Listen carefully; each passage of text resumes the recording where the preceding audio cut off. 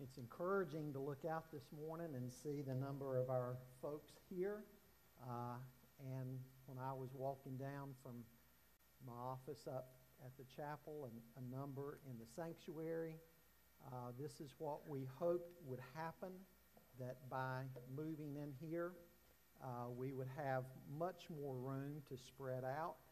I heard last week one of the bathrooms up there got pretty crowded at one point. So bathrooms down here are bigger, the hallways are bigger, the lobby's bigger, more room to spread out. So hopefully our folks who are still online watching, and we understand that some are doing that, and we understand why.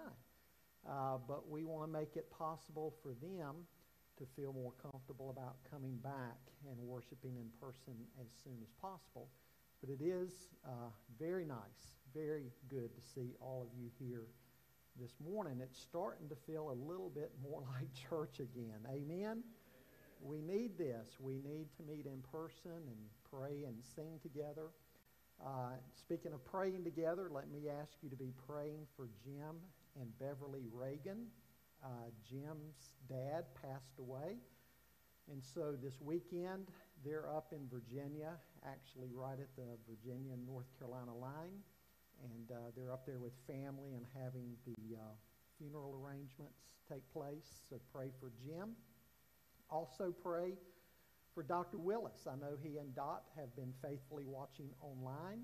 And I would assume right now he's probably doing that from his hospital room. He had a very extensive surgery this past Friday. To reverse some of what they did in a surgery a couple of months back.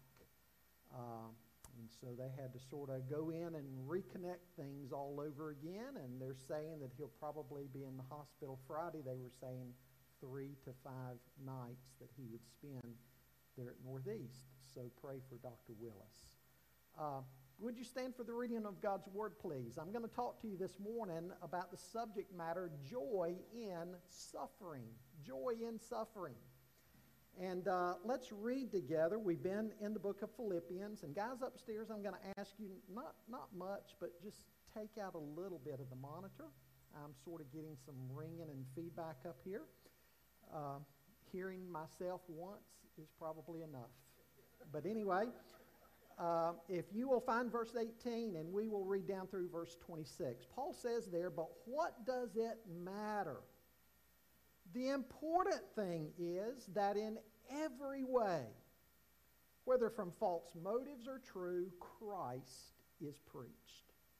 And because of this, I rejoice. Yes, and I will continue to rejoice, for I know that through your prayers and God's provision of the Spirit of Christ Jesus, what has happened to me will turn out for my deliverance. I eagerly expect and hope that I will in no way be ashamed, but will have sufficient courage so that now, as always, Christ will be exalted in my body, whether by life or by death. For to me, to live is Christ, and to die is gain. If I'm going to go on living in the body, this will mean fruitful labor for me. Yet, what shall I choose? I do not know.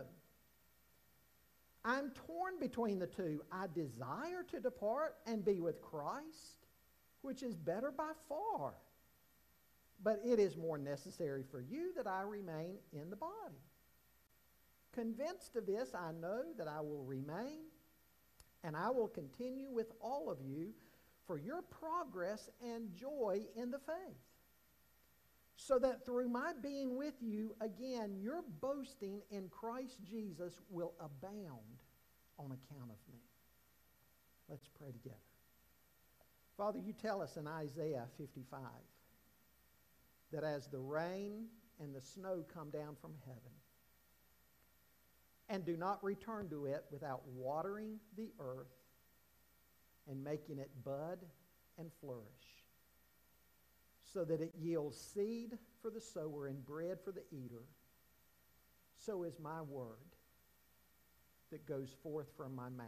It will not return to me empty, but will accomplish what I desire, and it will achieve the purpose for which I sent it.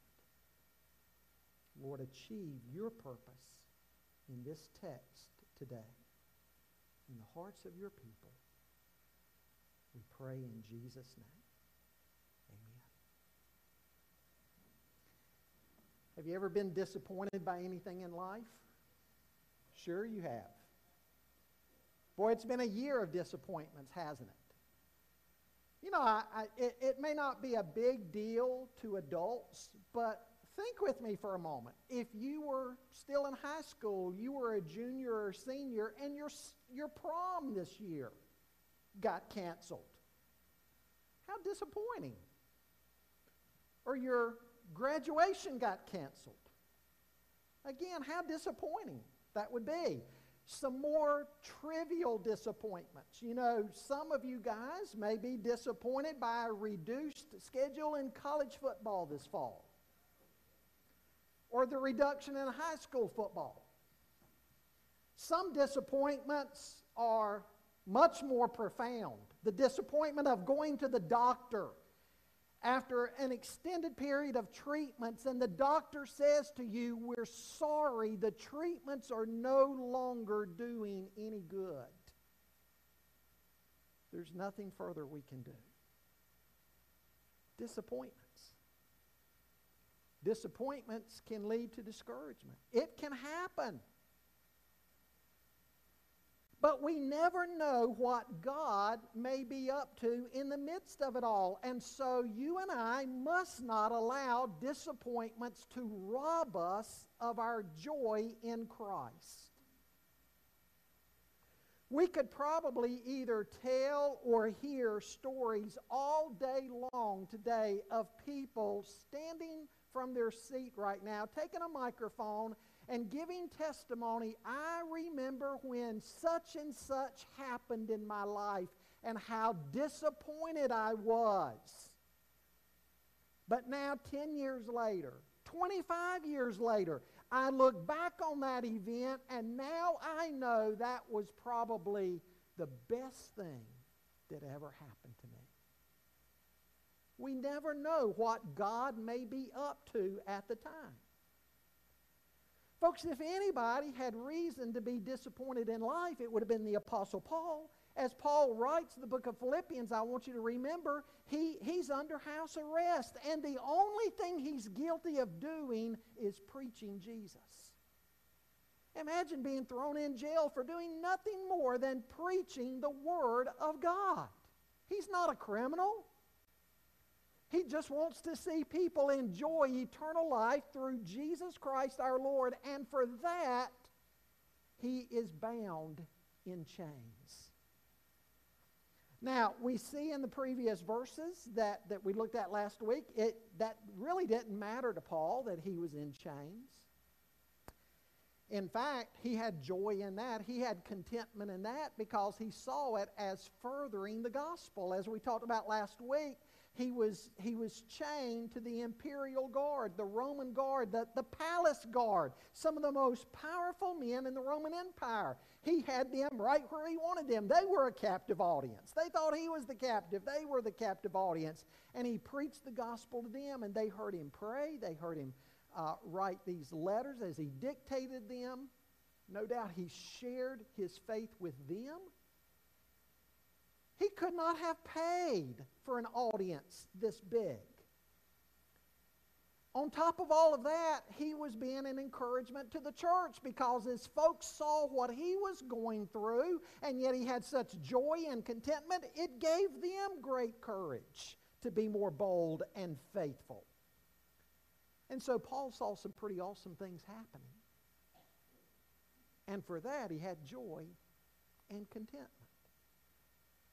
We continue to see today where that joy and contentment comes from. We've seen already in chapter 1 that it comes, first of all, from being a child of God through faith in Christ.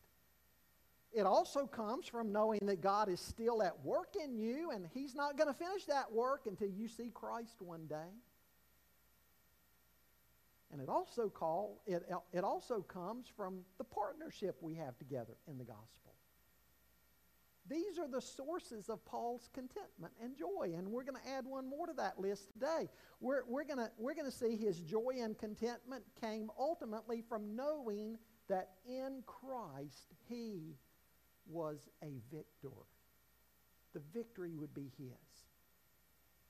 However he got free, however he was delivered, he knew the victory would be his in Christ. Because God had a plan and a purpose in all of this. Well, the first thing I want you to notice with me this morning is the assurance of victory brings joy to the Christian. He says again there in verse 18 and 19, but what does it matter? The important thing is that in every way, whether from false motives or true, Christ is preached. And because of this, I rejoice. Yes, and I will continue to rejoice, for I know that through your prayers and God's provision of the Spirit of Jesus Christ, what has happened to me will turn out for my deliverance. Now, as you read the text, it becomes clear that there's a bit of a question mark about deliverance. Was he speaking about the ultimate deliverance we have in Christ, or the immediate deliverance of getting out of prison? There's a little bit of an ambiguity here that only adds to the power of the text. You see, to Paul, he was a child of God, and so he knew that one way or the other, he was going to be delivered. You see what he's saying, folks? Hardship in a Christian's life does not have the final say. Amen? Trials and tribulation and times of testing and disappointment do not have the final say in a believer's life. You and I, in Christ, have a joy and a contentment and a peace that transcends anything this world can offer. And the world also cannot rob us of that kind of joy and contentment. If you're a child of God through faith in Christ, you're going to be delivered one day, one way or the other. You may be going through hardship and you ask, am I going to make it through this? Yes, you are, one way or the other. It may not be the way you plan. It may not even be the way you desire. God may have a bigger plan. But either way, if you're His, you're going to make it one way or the other.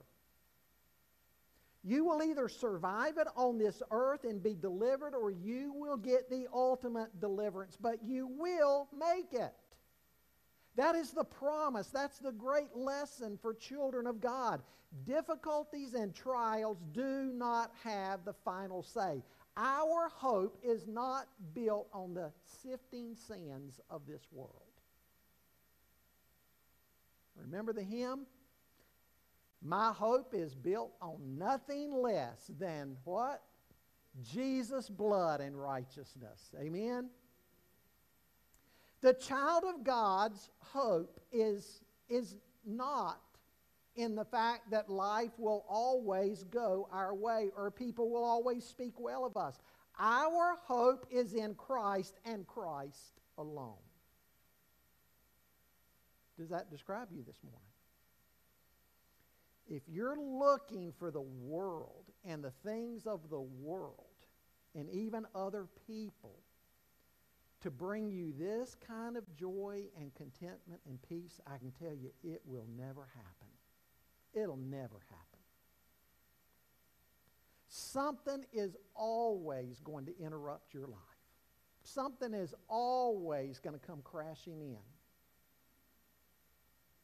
So if your circumstances are what make you depend on joy and contentment, you're in for a pretty shaky ride.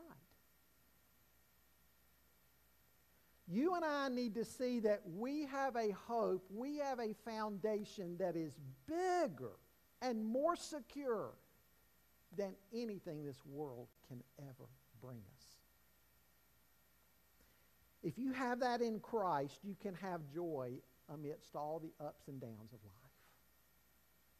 And it gives you a new perspective on life, doesn't It really does. Because you see the providence of God. And you truly believe, Romans 8:28, that in all things God is working together for the good of those who love Him, who are the called according to His purpose. You understand that. And so you don't live in despair. You live in hope. Second thing I want you to see this morning, the reality of present help brings joy and contentment to the Christian. Look at verse 19 again, what he says. For I know that through your prayers and God's provision of the Spirit of Jesus Christ, what has happened to me will turn out for my deliverance.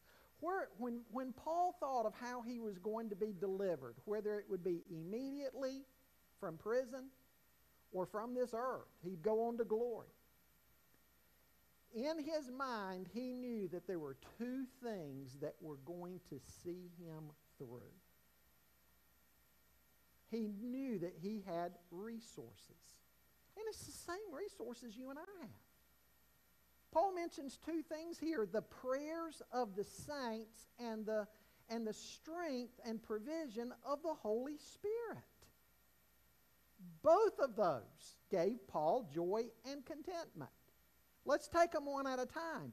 The prayers of the saints serve as a present help to you and me as we're going through hardships. The prayers of the saints. Folks, never underestimate the prayers of the saints. When we are in the midst of a valley and we know that we have people praying for us, that brings such a contentment in and of itself. Because we believe God works through the prayers of His people. We know He does. I mean, just think of what Paul said in 2 Corinthians chapter 1. He said there, for we do not want you to be ignorant, brothers, of the affliction we experienced in Asia. Now, I'm going to read a few verses, and what I want you to pay attention to is how he ends this passage. He says, for we were so utterly burdened beyond our strength that we despaired of life itself. Indeed, we felt we had received the sentence of death. But that was to make us rely not on ourselves, but on God who raised the dead. He delivered us from such a deadly peril, and He will deliver us. On Him we have set our hope that He will deliver us again. You also must help us by prayer. You hear Paul's thoughts there? Paul says essentially God's delivered us. He will deliver us again. We've set our hope on Him, but you have a part to play in this too. You need to be praying for those in suffering and in trial, because God's going to work His purposes in them, but through the prayers of the saints, God will help them. You might be that one going through something. And you know as a Christian, all things work together for good.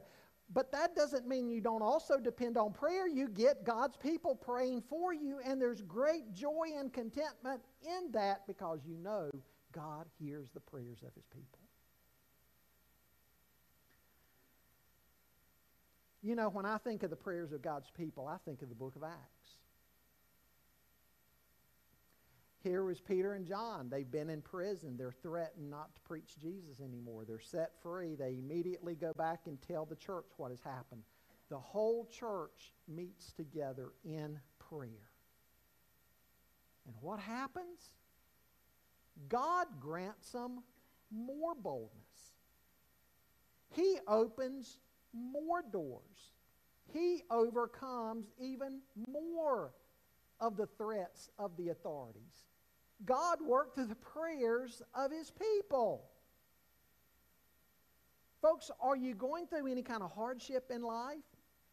Pray. Get people praying for you. Pray for one another. Pray for one another. Paul realized there's strength and comfort in that. By the way, when we talk about praying for one another, you remember what I told you a couple of weeks ago? If you struggle knowing how to pray for people, find some of the prayers in the Bible. In Paul's letters, usually in the first chapter of a letter. Not always, but usually in the first chapter, near the beginning. There's always an extended prayer that Paul says he's praying for that group of people. Copy down those prayers. break them down then line by line so you can understand each individual petition that he's making. And then start praying those type of prayers for the people that you're praying for. That's powerful because that's praying Scripture. That's praying biblically. You can know you're praying the will of God for somebody. The prayers of the saints. Paul thinks about his whole situation and he writes to them. He says, I know that through your prayers, I'm going to make it through this. But he mentions something else. God's provision of the Spirit of Jesus Christ. We know the Holy Spirit helps us. When Paul refers here to the help of the Holy Spirit, the word translated that refers to just the abundance means the abounding power and provision of the Holy Spirit. In other words, the Holy Spirit provides resources that we don't even know about. In John 14 through 16, Jesus spoke of the ministry of the Holy Spirit, that He'll be your teacher, your comforter, your counselor, the one who convicts you of sin. Jesus said on another occasion, when you stand before men, don't worry about what you're going to say. The Holy Spirit's going to supply you with what you need to say. In Romans 8:26, Paul says, when you're weak and you have no idea what to pray for, just know that the Holy Spirit is taking that heaviness in your heart and He's presenting that before God in the perfect way.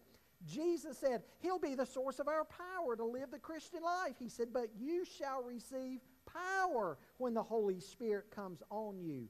And the Holy Spirit produces the fruit of the Spirit within us. The abounding resources of the Holy Spirit.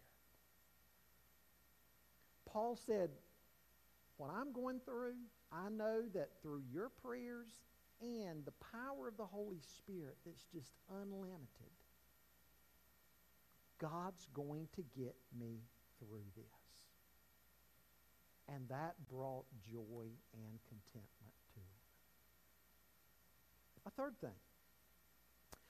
The prospect of glorifying Christ brings joy and contentment to the Christian. He says in verse 20, I eagerly expect and hope that I will in no way be ashamed, but will have sufficient courage, so that now as always Christ will be exalted in my body, whether by life or by death.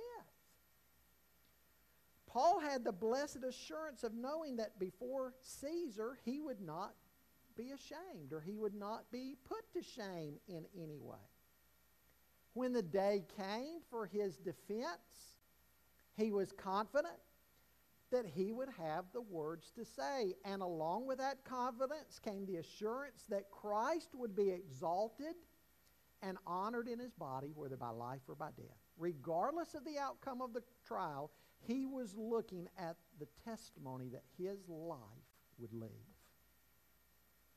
What a tremendous way for Christians to look at life and to view life. Whatever you're going through, what is the testimony that your life will bring? You see, Paul's testimony was not to be impressive to men. If you work and strive to be impressive to men, the worst thing you can have happen to you is an occasional failure. If your plan or purpose in life is to be popular, the worst thing you can have happen is to have enemies who oppose you. His purpose was not always to have his needs met or to be comfortable. If your purpose in life is always to be comfortable, then anything that comes into your life that interrupts that comfort is anathema to you. Paul's purpose wasn't even necessarily to live a long life on earth. Be great if it happened, but if that wasn't God's plan, that'd be okay too. What was his purpose that he states here in verse 20? So that now as always, Christ will be exalted in my body. That's what gave his life meaning.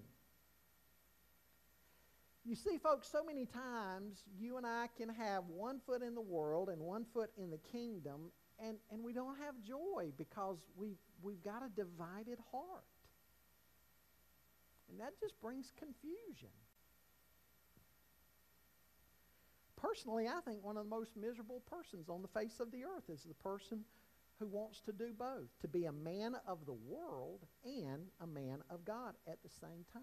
There's ineffectiveness in that. There's no power. He's always torn. There's no peace and joy and contentment in that.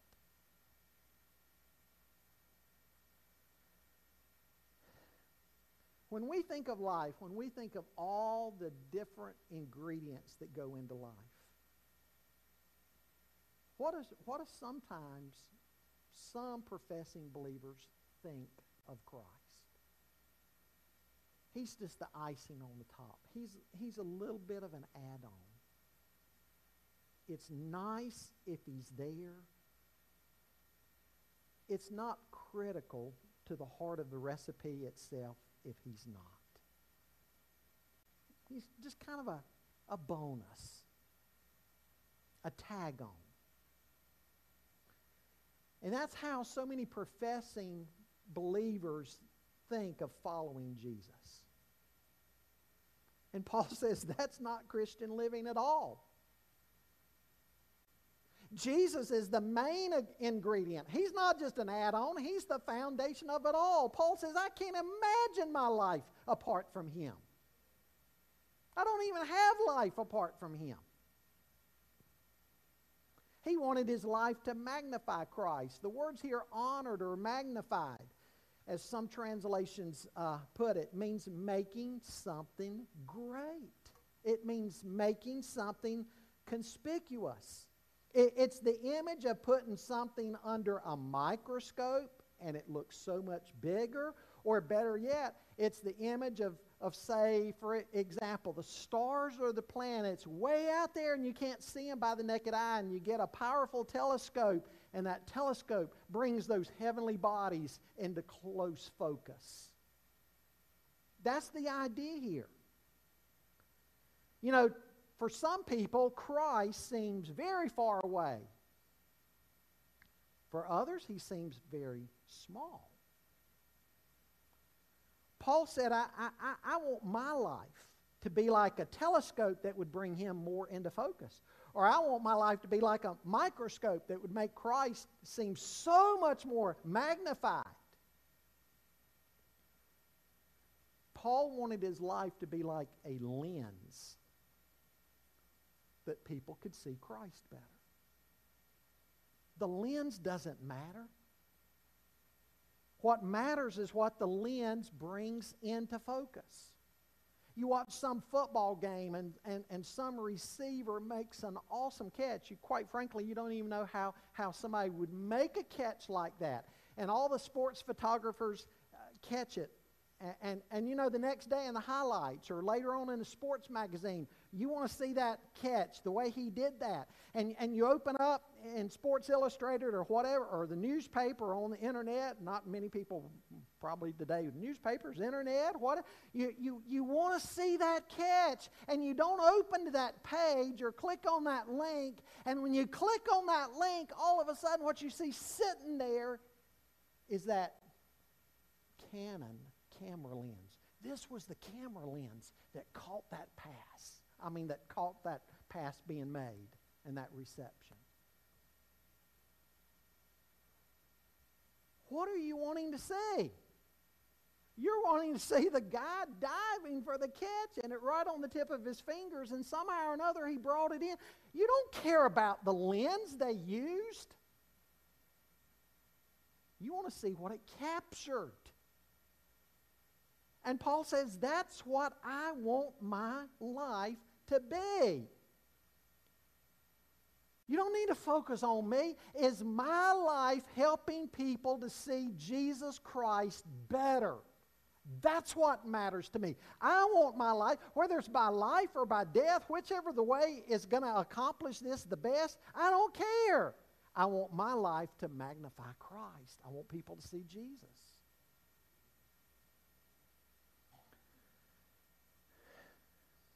What an awesome way to live. What an awesome way to look at Christ, to look at life. Everything that happens in your life, every experience you have, every trial, everything you go through in life. How can people see Jesus better through me in this situation? That's what mattered. Instead of woe is me, I want people to see how Christ can, and the cause of Christ can be furthered through this. That's what matters. I like what James Montgomery Boyce writes about this too. He says, if we're going to magnify Christ in this way, he says we're going to have to be a pure people and a holy people. It's such an impure world. We're going to have to stand out by being pure. He goes on to say, what are we going to allow to capture our eyes? The eye, as Jesus said, is the lamp of the body. He goes on to discuss we live in such a pornographic world. Through your eye gate, all types of snares and quicksand can be encountered. He says our eye gate must magnify Christ. He goes on to say we're to magnify Him with our tongue. There's great power in the tongue for good or evil. Are we going to use our tongue to curse, slander, lie, or express hatred, or spread iniquity, even among brethren? Or are we going to magnify Christ by what we say? He goes on to say we must also magnify Christ in our bodies. Our body is to be presented to Christ as a living sacrifice. So everything about me, is it a living sacrifice to the Lord? With my body, my actions, my activities, everything about me is like Paul is saying, I want it to point people to Jesus. That's what Paul wanted. And believe it or not, I mean, he says whether it takes either life or death to accomplish this doesn't really matter to me. That's a powerful thought, isn't it?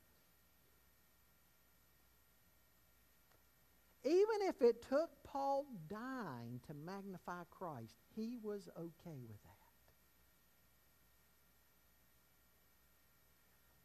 Think of the crucifixion of Jesus. Just speaking now for a moment, one of the soldiers there, what was it that so impacted him in that moment?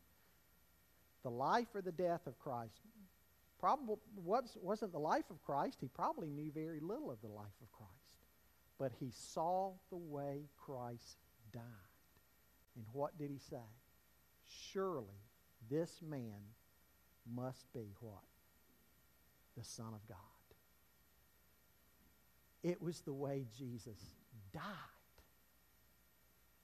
that convinced this Roman soldier. Paul says, if it's my life, well and good. But if it's my death that convinces somebody, that's okay too. Total peace and joy and contentment when you live this way. Because again, your life's not governed by the things of the world. You see past that to a bigger purpose and a bigger foundation to life. Fourth thing quickly I want you to see. The proper conviction brings joy and contentment to the Christian. Verse 21, what's he say?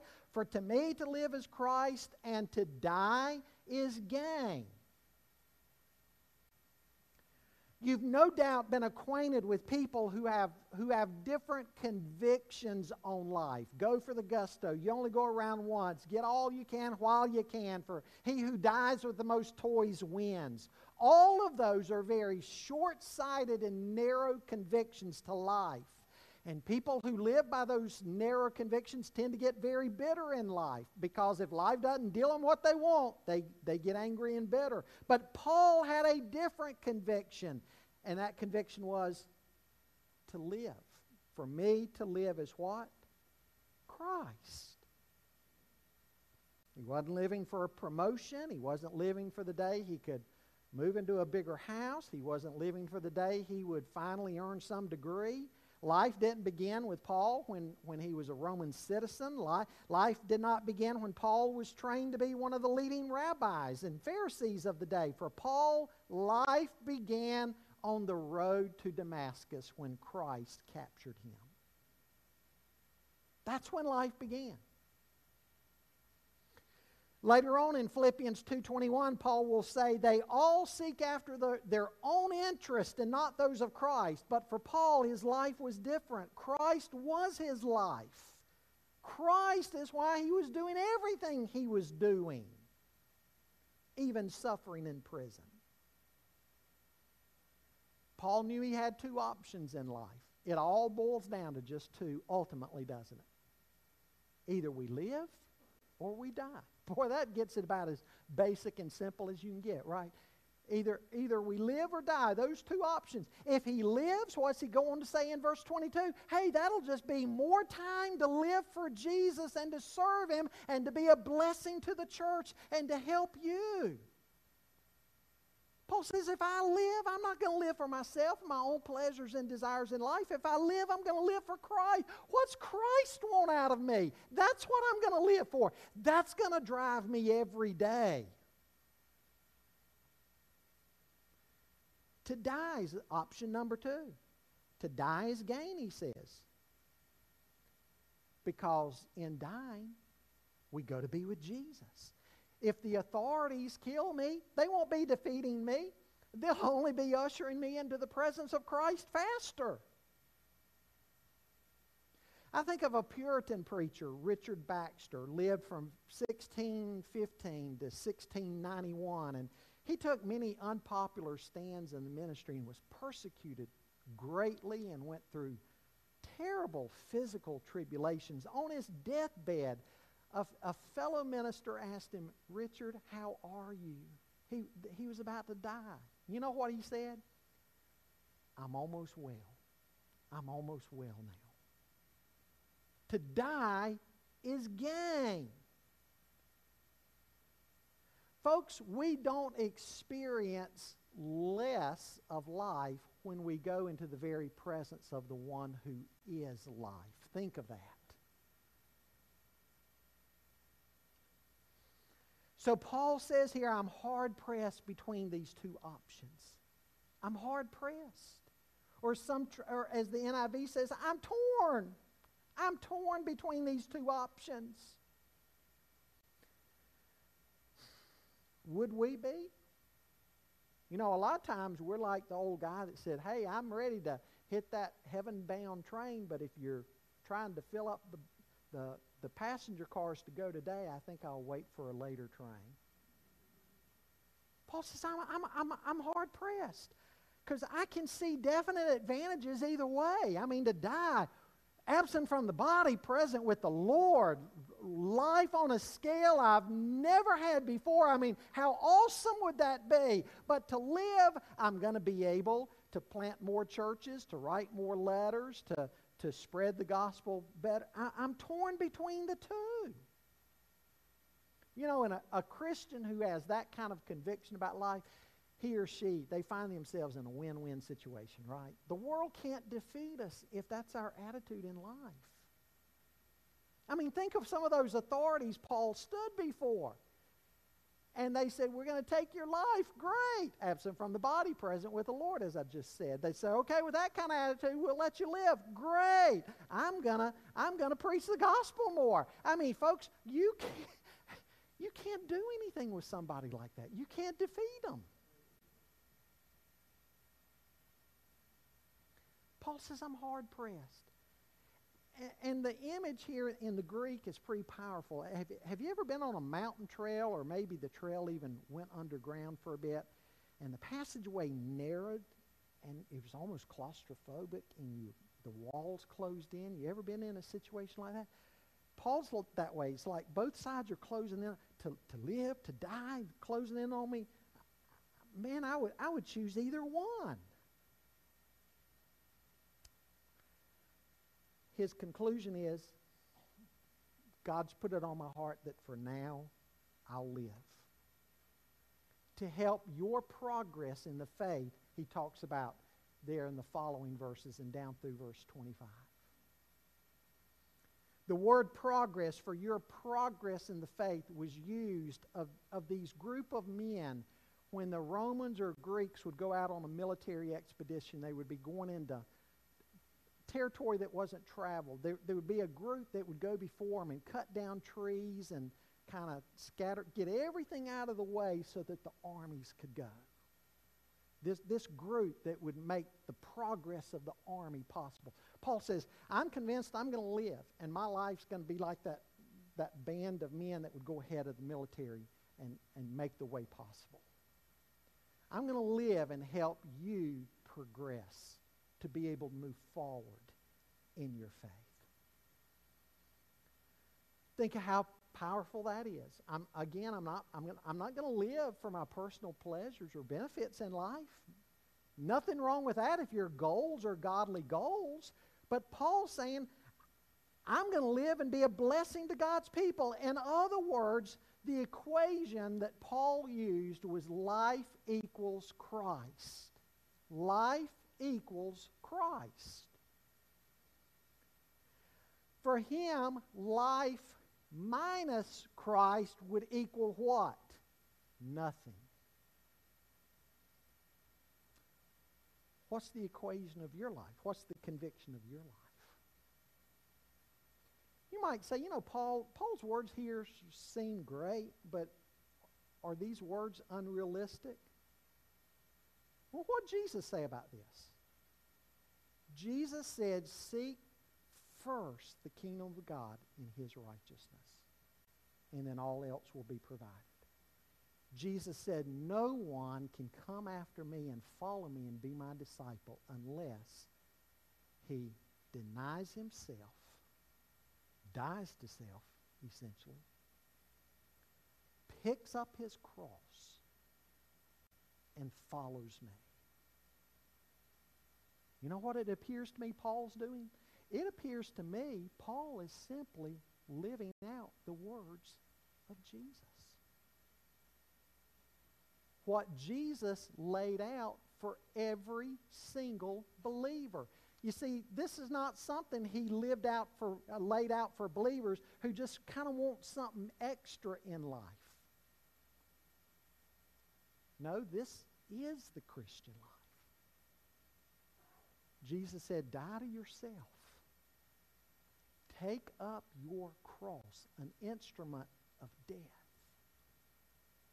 and follow me. That's not some type of special breed of Christian. That's just Christianity. And when we look at Paul's life, we see him doing that perhaps better than most people that we read about. But again, it's not about Paul now, is it? It's about me. It's about you. Will we live our lives in such a way that we'll be able to say, for me to live is Christ, and to die is gain? Would you bow with me in prayer, please? Can you say that in your heart? For me to live is Christ, and to die is gain. If you know that you can't really say that, then I think you know there's some business you need to be doing with God right now. Maybe there's some clutter that's moved in and messed up your focus.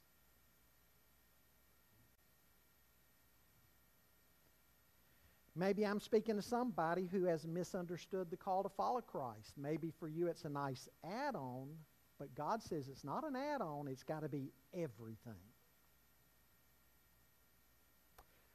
We need to ask God to help us magnify his Son, the Lord Jesus. Magnify him in our speech, in our actions, magnify him in our relationships, magnify him in our decisions. Ask God to help your life in all things magnify Jesus.